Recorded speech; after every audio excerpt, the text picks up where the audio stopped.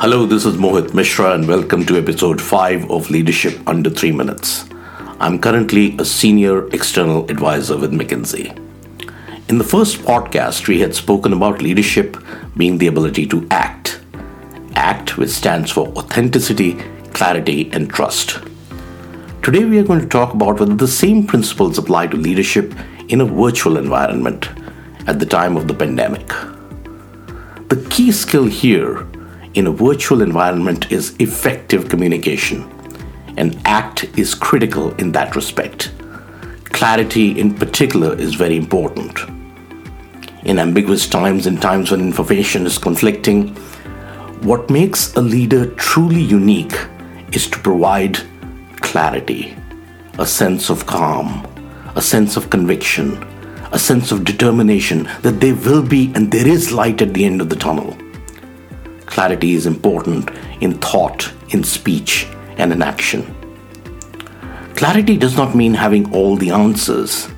It means reiterating the sense of purpose, of why we exist, what's our mission, what's our action plan, a calling to the higher order of human behavior, not just the here and now.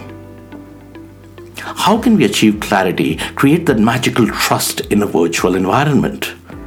This is where authentic communication comes in. 3 elements to authentic communication are particularly crucial for leaders to develop trust.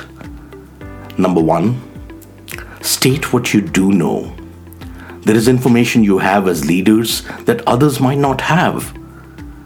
State it, repeat it, and ask for clarification. Number 2, clearly acknowledge everything that you don't know. And don't do that from a state of panic, but from a place of calm resilience.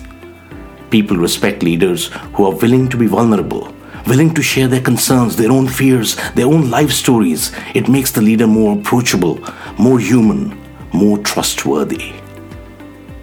Number 3, and this is a very practical tip, as much as possible, speak from the background of your physical study, your workspace at home, where you invite people into your home through Zoom. They can see your background, your personal pictures of your family, of your favorite book, of what you like, what you don't like. That makes you much more accessible, that much more relevant. So 3 things: provide clarity and a sense of purpose. 2, state what you do know and acknowledge what you don't. It helps create trust.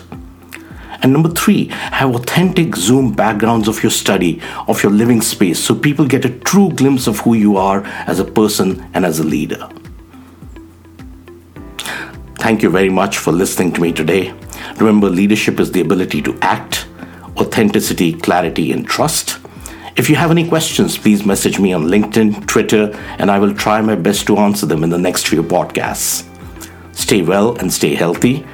See you next time for another episode of Leadership Under 3 Minutes.